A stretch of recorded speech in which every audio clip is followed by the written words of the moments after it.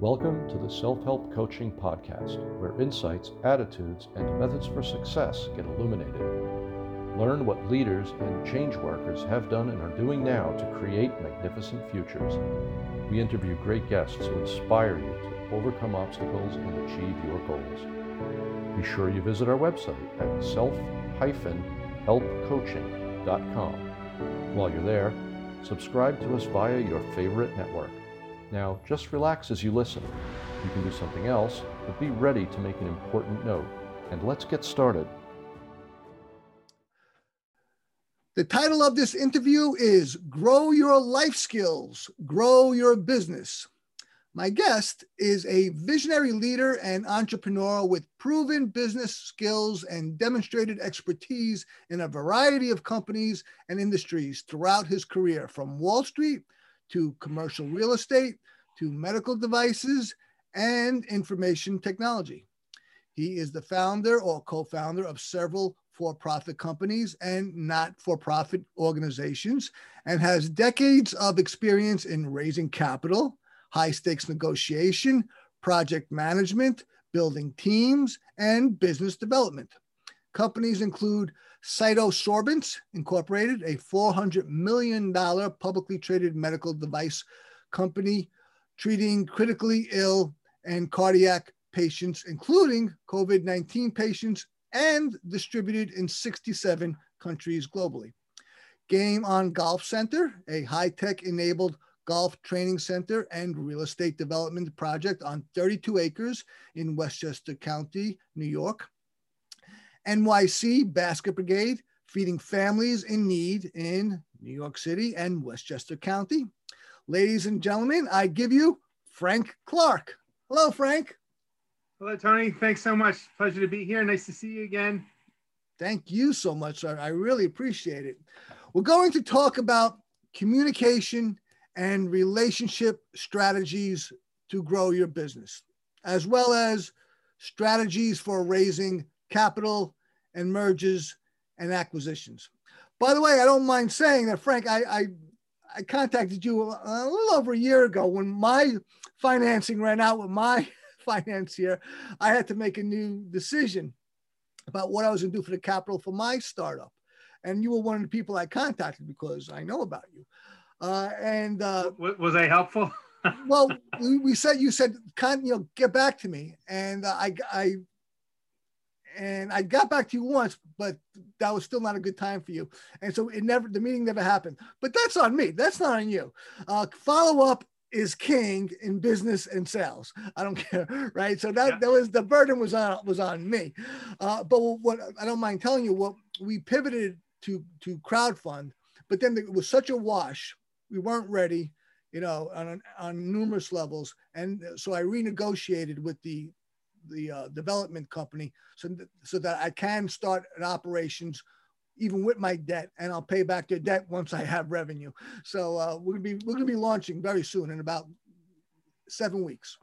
But by the way, what you just said is very, very important for people to understand, especially entrepreneurs who are struggling trying to bootstrap. Because one option when you have debt, let's say you've tried to bootstrap and you've put things on credit cards or personal loans with friends and family, etc., and you're trying to figure out how to pay that all off, and you're not coming up with options like crowdfunding or raising capital or getting a bank loan, and you're not finding a solution in the short term. I mean, one option is you can always renegotiate with the people that have already lent you the money, because they are already owed money. They have already financed you. They've already funded you and believed in you once, and you want to show good faith. So sometimes that's like being able to make some small payments. Sometimes it's like renegotiating an interest rate or extending payments over a long term.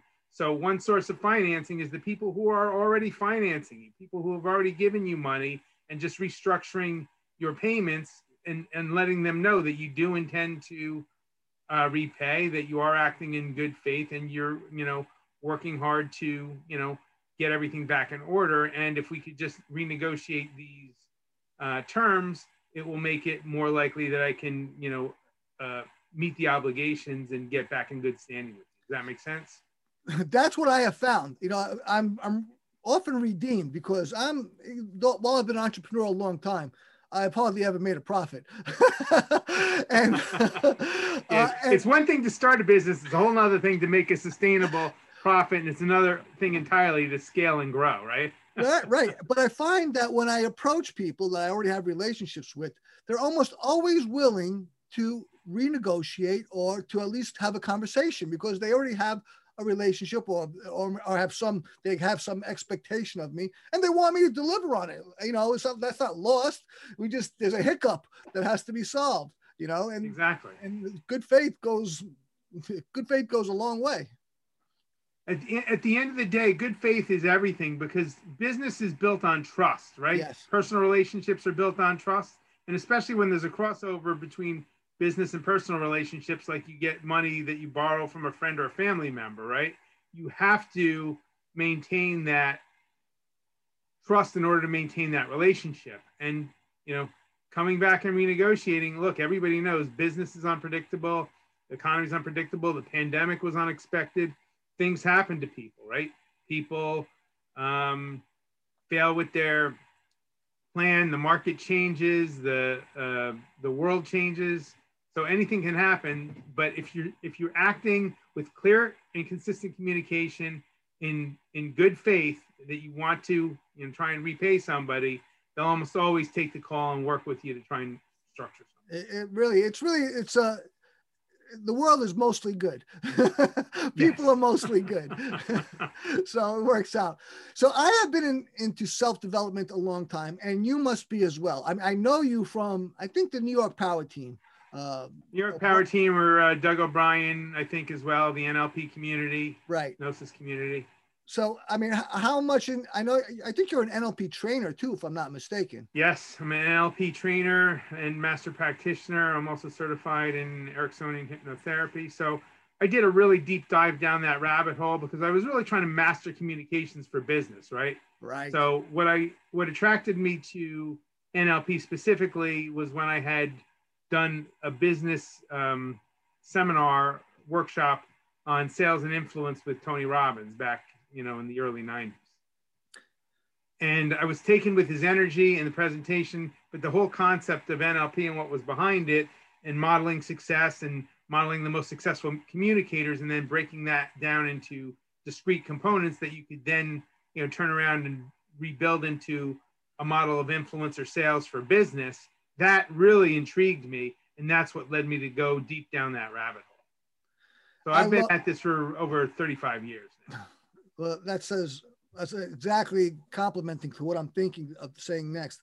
I'm into personal development, as are you, obviously, as is Tony Robbins. He's the king of it. He's probably the number one guy of personal development. Well, what I have found, and the reason why I developed self-help coaching, is that Tony Robbins and every other coach or self-help author, it works for like 1% of the people, like you, and 99% it doesn't, because while they're wowed, the wow fades and fades and fades until it's gone.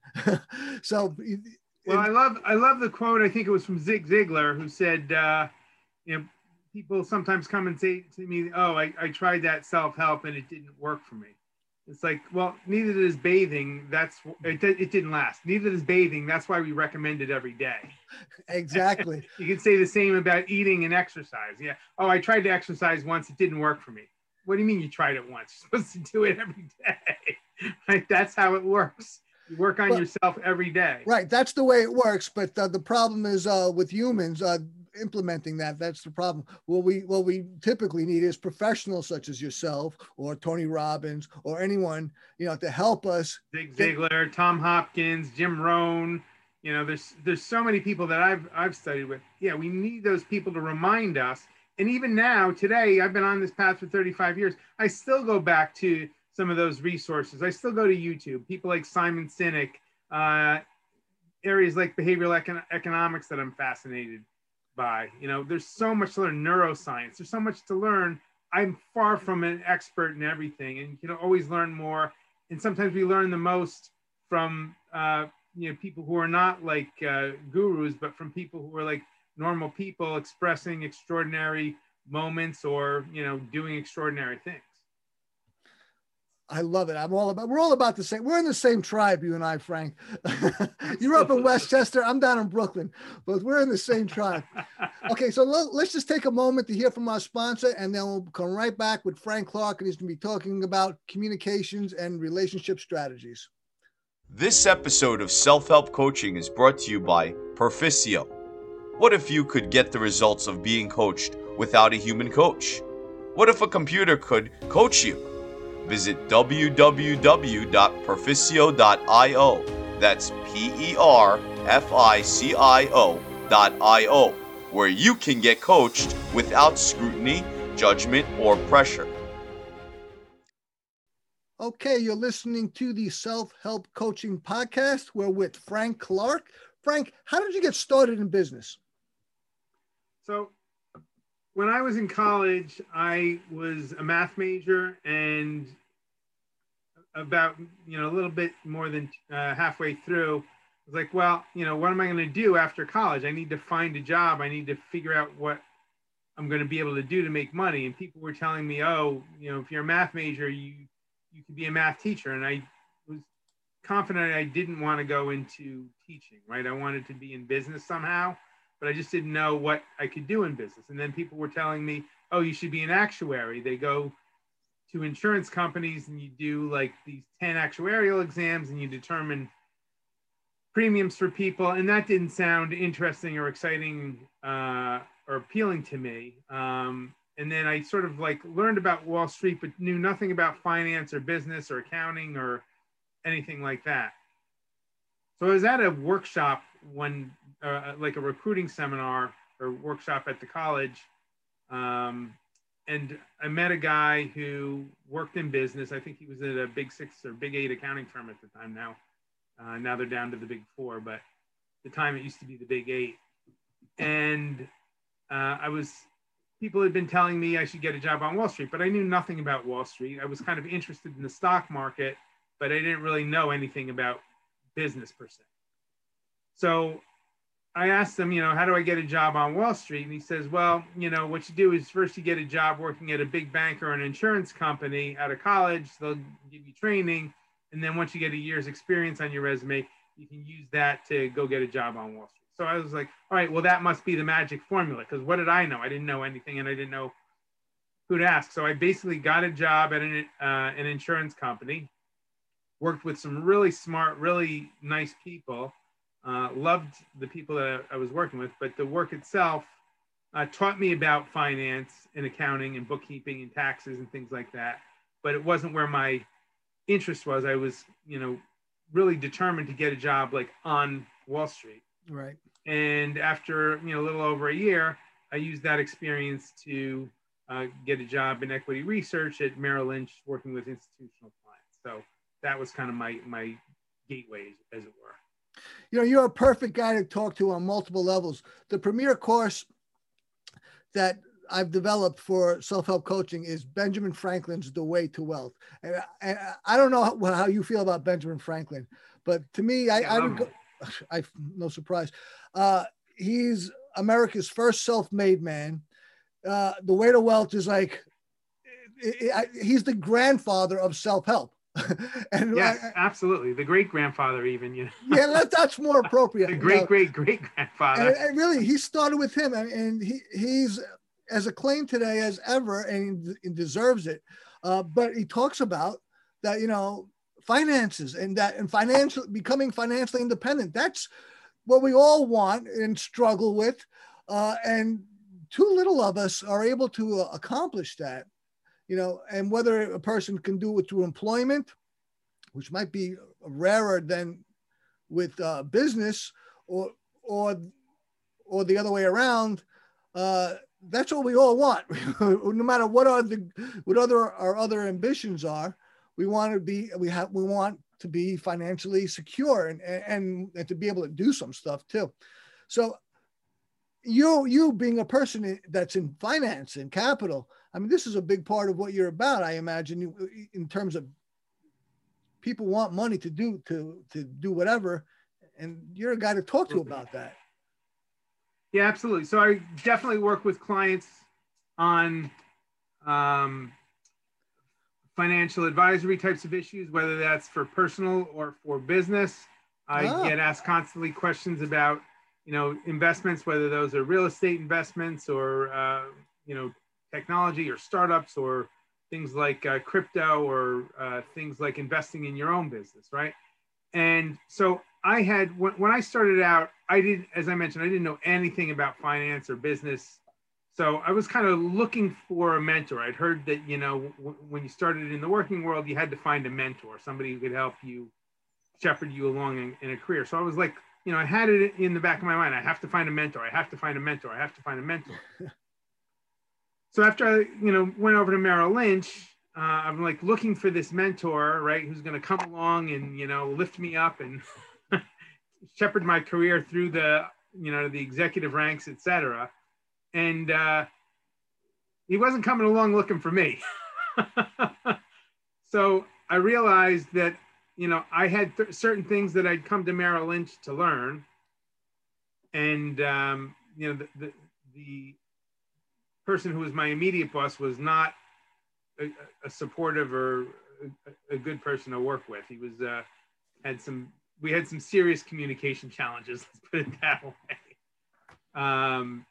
And so it created a lot of negativity. I mean, he had a very negative bias on the world. So it created a negative environment for me. And I was like, look, I'm here at Merrill Lynch. I know I'm with an outstanding company. I know I'm in the heart of Wall Street, and I need to take advantage of this time.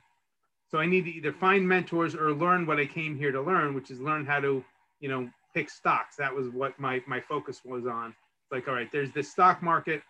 Stocks go up and down, but how do you pick the ones that go up? That was kind of my intense focus. So I was in the right place. I was in equity research at Merrill Lynch as a quant, and I had all these tools and strategies for helping me identify successful stocks. And I was doing that for institutional clients. So I was learning by writing these customized computer programs how institutional investors were looking at picking portfolios of stocks based on certain criteria. And then I was very, very fortunate that I was, my office was physically located, I don't know, maybe less than 50 yards away from one of the top technical analysts on Wall Street at the time. Literally on Wall Street? Yeah. Well, I was in the World Financial Center, right? Which is, right.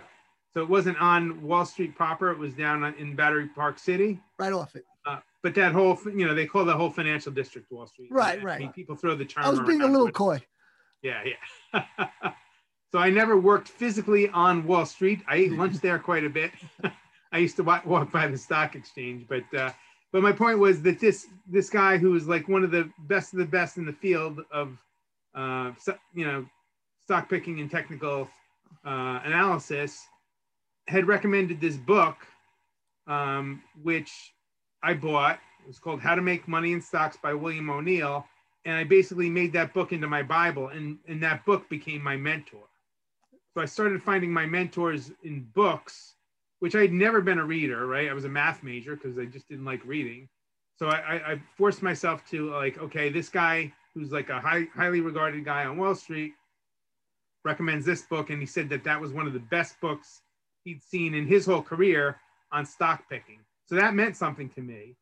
So I've gone on and recommended that book to, I don't know, dozens or hundreds of people. I don't know how many times I've recommended that book, but I still use that strategy today for stock picking, and it's very, very effective. There is a lot of work that goes into it. You have to study the book. You have to study the markets. You have to study charts.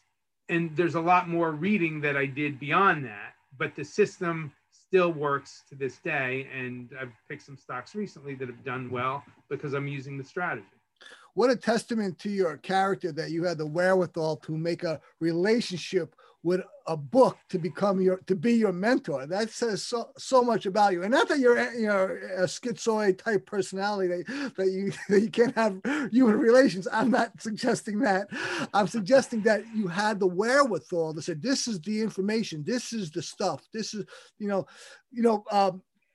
I created Proficio, which is an automated virtual coaching program, the world's first self-help coach, it coaches a user to learn a course.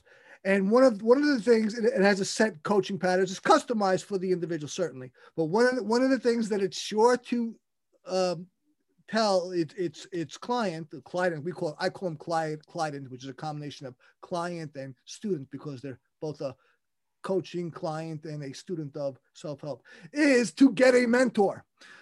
It's such an important, it's not like a way out. Oh yeah, get somebody else who can do your work. No, having a mentor, even if it's a book, it's something where you have a relationship where you are going to listen to the information that's imparted to you and act on it. That's a game changer. Yeah, and by the way, it's a book, but there is a human being who wrote that book, right? William O'Neill in that case. And later I was able to find him and attend one of his seminars about stock picking and his system, and meet him in person and get him to autograph that book and tell him how, him writing that book had helped to change the course of my life. So, while he was a mentor just through the book, initially I did get to meet him and thank him in person for the impact that he had on my life, right? That's awesome. Let's take a quick moment to hear from our sponsor, and we'll be right back with Frank Clark to hear about some more of his favorite business books. This episode of Self-Help Coaching is brought to you by Proficio. What is the key to wealth? It's not just making money.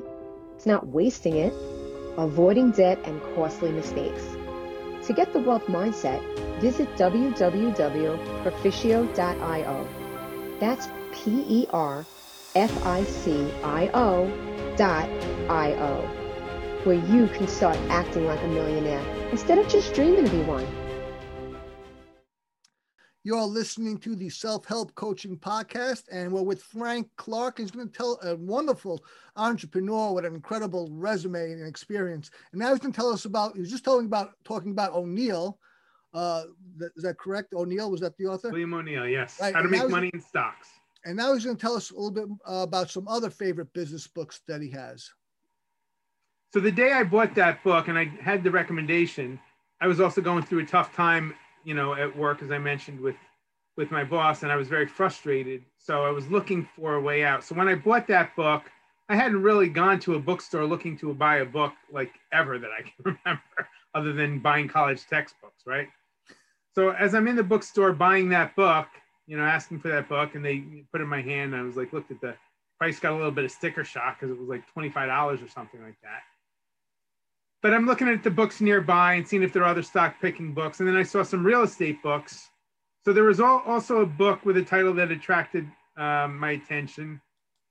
And I'd seen some late night commercials about, buying real estate with no money down. So this one had that kind of a title. It was How to Make It When You're Cash Poor by Hollis Norton.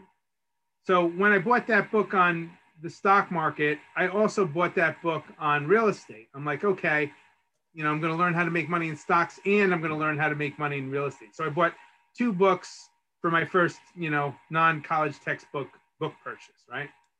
And then I was like, oh, I just spent $50 on these two books. I better read them and extract $50 or more worth of value.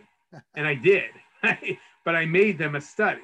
So as I'm learning how the system works for stock picking, and I'm buying the newspaper and looking at the charts, I'm also starting to make phone calls and call around to find out how I can buy real estate with no money down. I lived in New York City, thought I couldn't afford a place. I didn't have a down payment, but I started getting creative using some of the strategies that I read in the book. And within about a year, I was able to find a place. Actually, I found a place that I was going to buy no money down. That didn't work out, but I managed to save enough money while living in that place, because basically I was getting a very low below market rent while living there. And then I found another place with owner financing and was able to move. And by the time I was 25, I was able to buy my first piece of real estate. So the strategies work, and you have to do the work. That is the takeaway. It's like, you can't read a book and say, well, I read that book and nothing happened.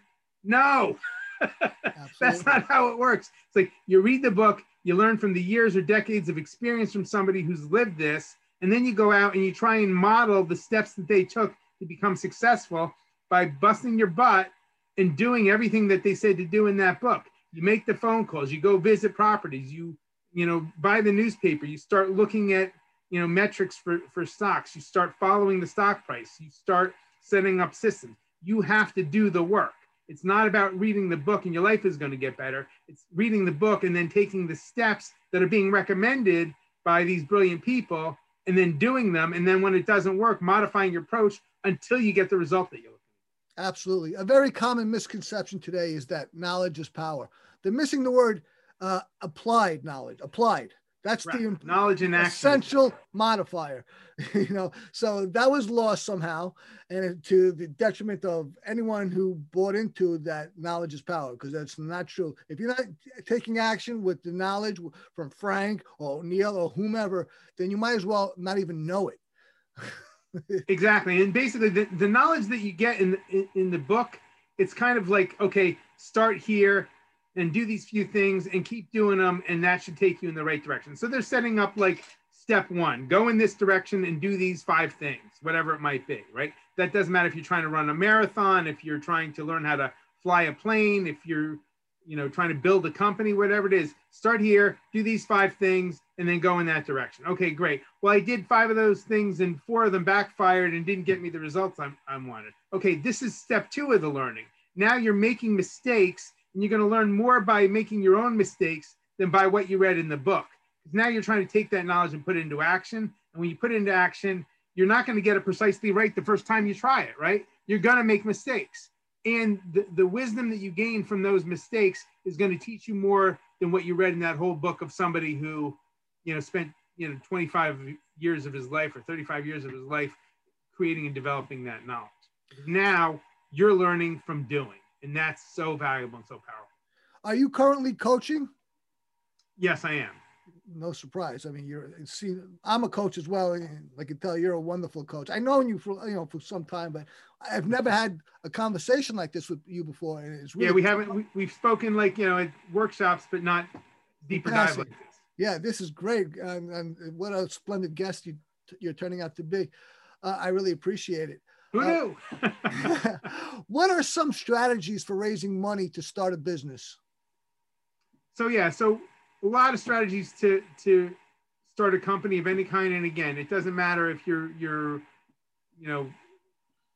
creating a lemonade stand or starting a blog or a coaching business, which are relatively easy to start, or if you're building an aerospace company to go to Mars, right? You start kind of in the same place, and doesn't seem like it, but basically over the course of your life, whether you're 5 years old or 50 years old, you've developed relationships. Now that might just be with your parents, your grandparents, your aunt and uncle if you're young and haven't been out in the world. It could be the parents of your friends, it could be teachers, it could be people that you've done business with, from your auto mechanic to the guy who makes your sandwich at the deli. But there are people that in your life, and those contacts, that's the beginning of your network, okay? Your network is the most valuable asset that you have in raising capital. So the more that you build the quality of your network and the quality of the people in your network, the more access to capital that you have. So if you spend your time hanging around people who are not doing well financially, the quality of your network in the capacity to raise capital in that network is not going to be very high.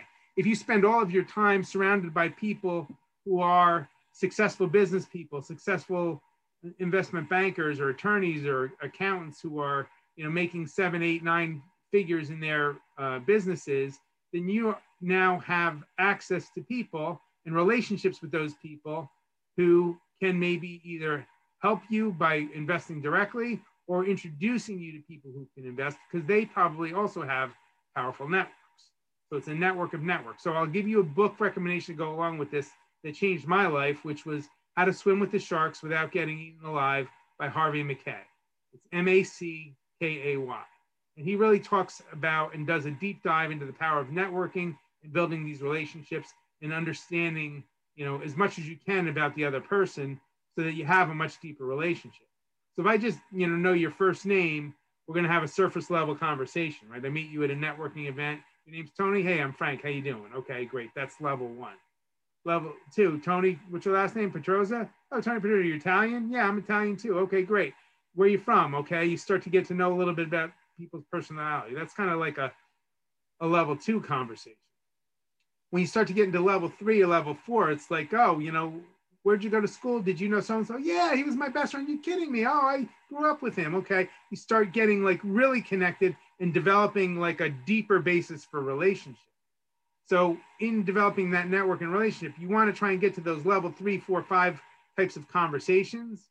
And then you start to have like a trusted friend and trusted friendship, even if you haven't done business together. But if you lay the groundwork with that communication, developing those level 3, 4, 5 conversations, then even if that person doesn't become a capital source for you, they might be more inclined to refer you to somebody who may be able to make an investment in your business because they know, like, and trust you, right? So all of business is based on knowing, liking, and trusting people.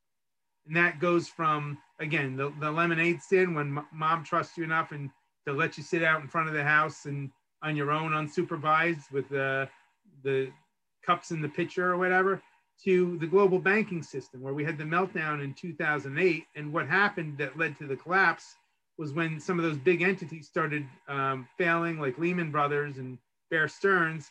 People realized that on the global scale, the biggest banks in the world couldn't trust each other to fulfill their commitments to contracts. So there was an erosion or a dissolution of trust, which led to a global economic collapse. So trust is the basis for everything.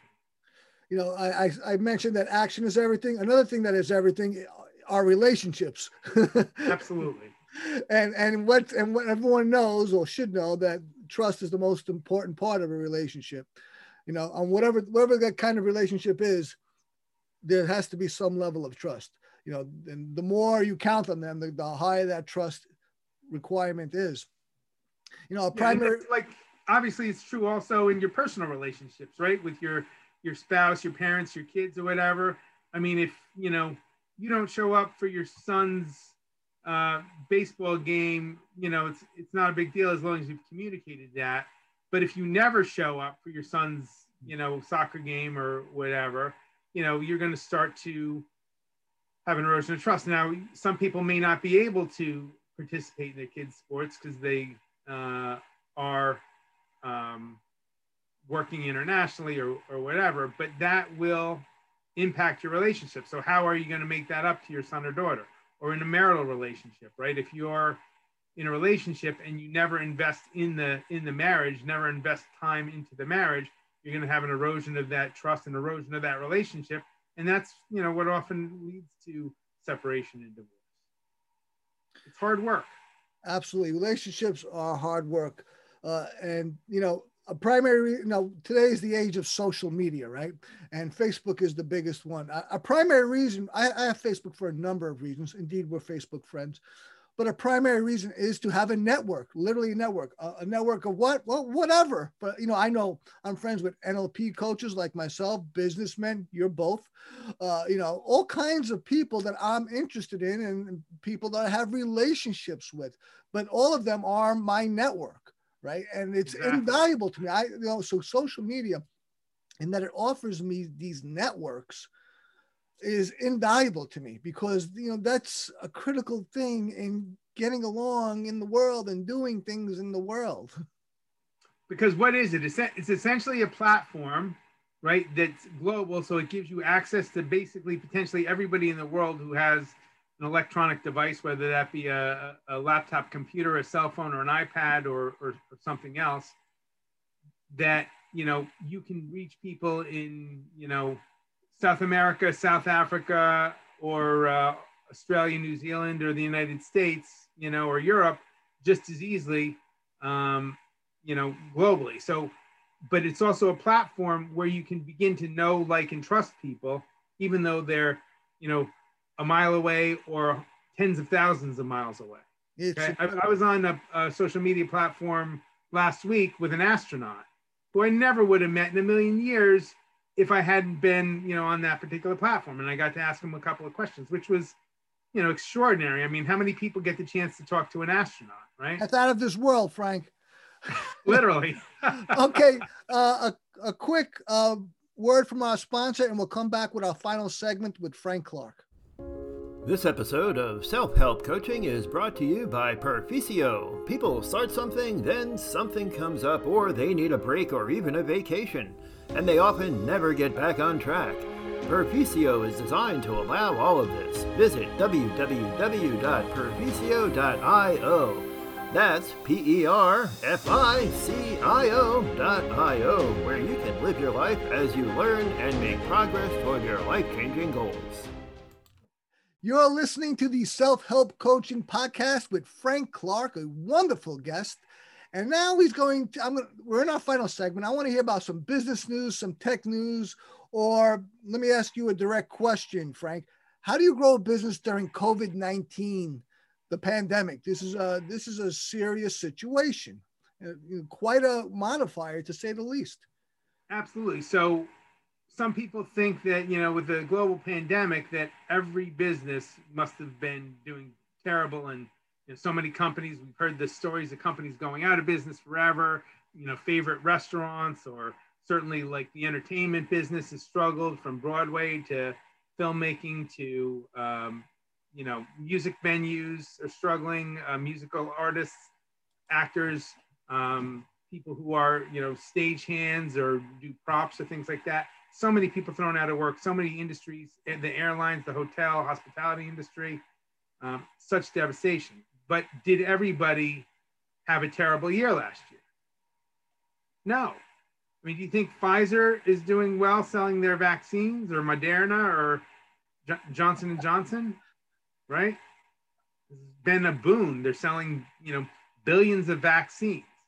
So I don't know. I haven't looked at their P&L for the last year, but certainly there are industries and individual businesses that have thrived during COVID. My personal experience, I can tell you, the golf business has exploded because it was an outdoor, socially distanced, recreational exercise activity when gyms were closed, when indoor things were closed, and when you couldn't play things like basketball, or you certainly couldn't go to a bowling alley. So what can you do for entertainment when you're locked up in your house for a year?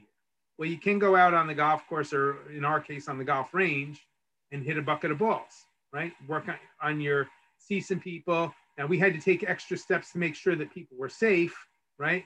With masking up, with extra sanitation protocols, with limiting number of people at the facility, with increasing the socially distance of it, and with maintaining people having to wait in their cars if we got full, et cetera, and having a communication waiting list. So it was a lot of extra work that we had to do, but our business, grew last year over 2019. So we had a positive growth year. The medical device company, because of COVID, they were able to get a fast track from the FDA under emergency use authorization to treat critically ill COVID-19 patients back in April. So as a result, they became for the first time available for distribution in the US, even though they were available in more than 60 other countries. But they were able to step in and start saving lives of people who were in ICUs who were dying of COVID by helping to remove the inflammatory mediators that were causing the cytokine storm and the multiple organ failure. So the device has actually been used now on over 5,000 people. And the stock of the company essentially tripled last year relative to where it was in 2019. Now it's gone a little bit down since then, but the awareness about the company has also exploded, and they're starting to get traction on some of their other applications in cardiac surgery and in other ICUs, and expanding their global footprint by introducing more countries and more regulatory authorizations in some of those countries. So there are businesses who thrive. And essentially, that becomes a question to some degree of, were you proactive or reactive to the situation? Did you wait around for something to happen so that your restaurant could reopen? Or did you pivot and find out a way to make money by doing takeout since everybody is at home? And did you restructure your business around takeout and around delivery so that you could still, keep your employees employed, still deliver food to people who liked your food, and grow your business. So there are many restaurants that grew exponentially by pivoting. So when something hits like a pandemic, do you just give up, or do you have to pivot and figure out how to do it? As an entrepreneur, you always have to pivot. You always have to reinvent yourself. So that opportunity exists for every individual, certainly, if not for every business. I'm very fortunate. I have a self-development company. My company, Auxilium, people have asked me how COVID affects me. Well, for me, it's basically irrelevant. It will only help it because it's an e-commerce company. It's a digital technology company. So that's perfect in the age of a pandemic or COVID. Exactly. But for me personally, or for my company, it's irrelevant because of the things I just described. It's changing times, man. You've got to be able to roll with both with technology and the environment, the realities of the environment. Those are critical factors in business. I mean, very often businesses follow trends. They look for trends and they follow them, and that's because that's a factor. Well, environment is a very important factor. There are a number you don't give out loans, but you're in the capital investment business though, aren't you? So I invest my own capital. I have raised capital for my own companies, but I'm not an investment banker, not currently anyway. I have worked as an investment banker. Right. I have, helped companies or advised companies on how to raise capital. I've done a lot of work with startups in helping them create pitch decks or advise them on negotiating for term sheets or how to go about raising capital. So I do that type of work as part of my consulting practice. You really got quite an impressive resume. I mean, I'm not blowing smoke, man. It's very impressive. Okay. Keep busy. Yes, certainly. We're at the end. Frank, do you have any final remarks for our audience? So yeah, whatever it is that you want to do, you can do it, right? If you don't know how to do it, find somebody who's done it before and then model their success. Success leaves clues, right? And people leave those clues behind, and they're doing it now and making it more accessible and easier to get to than ever before in the history of the world. So you can find books, you can find podcasts, you can, like this one here, right? You can find webinars, you can find YouTube videos.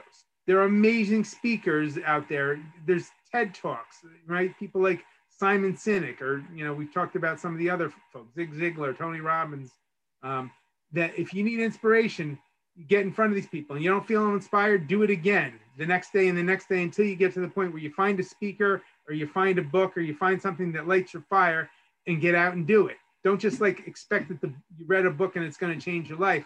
Follow the strategies, follow the map, pick up the phone, go out and drive around, talk to people. Who do you know? How do you do this? How do you do that? Ask people who are smarter than yourself how they would do something. Get advice. Say in the money raises business, sometimes when you ask for money, you get advice. And when you ask for advice, you get money. So be smart about how you go about your approach. Tony, from Ericksonian hypnosis, sometimes the indirect approach to communication is the most effective, right?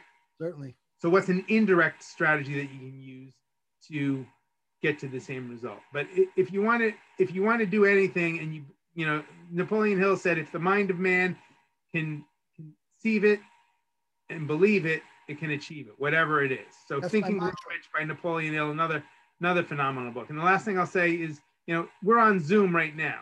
So Zoom existed, more than a year ago. It's been around for a while, and it's been steadily growing in traction. But last year during COVID, it exploded because all of a sudden everybody was working from home virtually and doing video calls on Zoom, and the stock price was up something like 500%. So if you did nothing else last year and you had been attuned to stock movement, you could have bought Zoom stock and increased your 401k by 500%, or your IRA or whatever, if you had a self-directed. But if you hadn't done the research, didn't know how to pick stocks, and you didn't know how to do a self-directed IRA, and you didn't know how to invest, or you hadn't saved up any money, then you couldn't have taken advantage of that opportunity.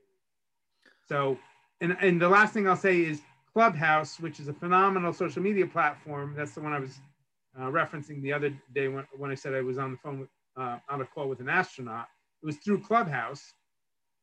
Didn't exist a year ago. It's only been around for, I think, about a year. And Now it has $1 billion valuation. So how do you go from a zero to $1 billion in 1 year during a global pandemic? So there are strategies. You need to like immerse yourself in some of the strategies, get around the people, get where it's good, and let some of it rub off onto you, but then go do the work. Wonderful. Self-improvement. Great stuff. How do they contact you? If somebody wants to contact you, Frank, how do they do that? So you can find me on social media through my Facebook, Twitter, LinkedIn, Instagram profiles.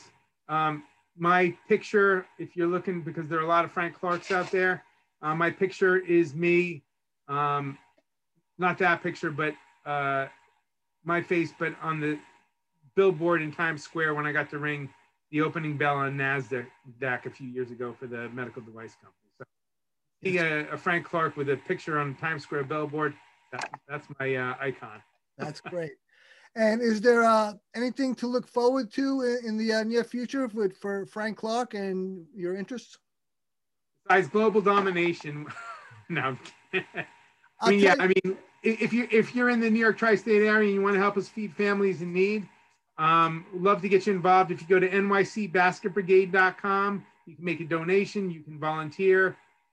It's something that we do. We've fed thousands and thousands of people over the years. Been doing that for I guess over a decade now, and it's just a fantastic way to give back. And this year, especially with the pandemic, there's so many more people in need than ever before. So if you can donate to nycbasketbrigade.com/donate, or if you want to get involved, or if you have people in the food industry that that can make donations or corporate sponsors, I'd love to talk to you. And you can get in touch with us through nycbasketbrigade.com.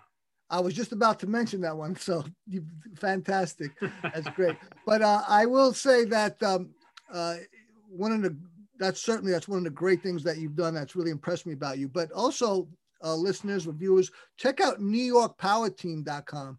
That's how I come to know Frank. And it's just something that's really influenced by Tony Robbins. I know Joseph. I think Joseph is your partner in that, if I'm not mistaken. So Joseph Varghese is my partner in that. I started that in 1993 after attending Tony Robbins' initial work. I got inspired by it, and I was wondering, okay, how can I stay in touch with this energy? Because again, once the motivation doesn't last, right? You go to the seminar, a week later, you're kind of back in your life and back to normal. Exactly. But I was thinking to myself, I want a mastermind. And remember, I'd been on the search for first a mentor and then like a network, right? I was trying to build a network.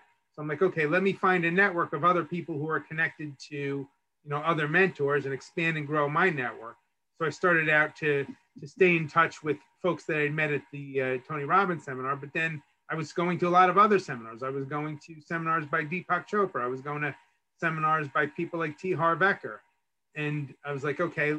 And I was going to all the NLP workshops. I'm like, let me bring them in too. Let's just make it, anybody who wants to learn and grow and develop, they can learn and grow and develop through that community. And essentially we were an in-person organization only, but now because of the pandemic, we're in the process of pivoting. I spoke to Joseph last night, and we've set up a site on Clubhouse. So if you're an iPhone user or an iPad user and you're on Clubhouse, right, which is only by invitation at this point, but it's coming soon, and you can probably find somebody in your world. If you network hard enough, you can probably find somebody that you can get an invitation to. We have a group on Clubhouse called Power Team, and we're just building that up. So we want to find content creators. We want to find people in the self-help community that want to do shows, podcasts, things like this. Tony, if you want to do a show with us on Power Team on Clubhouse, we'd love to invite you to, bring some of your content over there so that we can all connect in a global network of people who are motivated to improve their personal lives, improve their professional lives, grow their businesses, and most importantly, make a positive difference in the world community. And I'm a big believer in making a difference through business. So I also have another club on there called Startup Con Live, where again, we're teaching best practices and strategies to business people through social media on Clubhouse with powerful conversations with business leaders.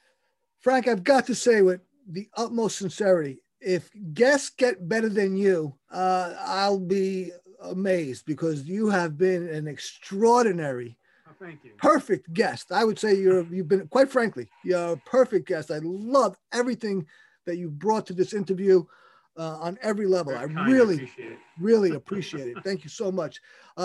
Say goodbye to the audience, Frank.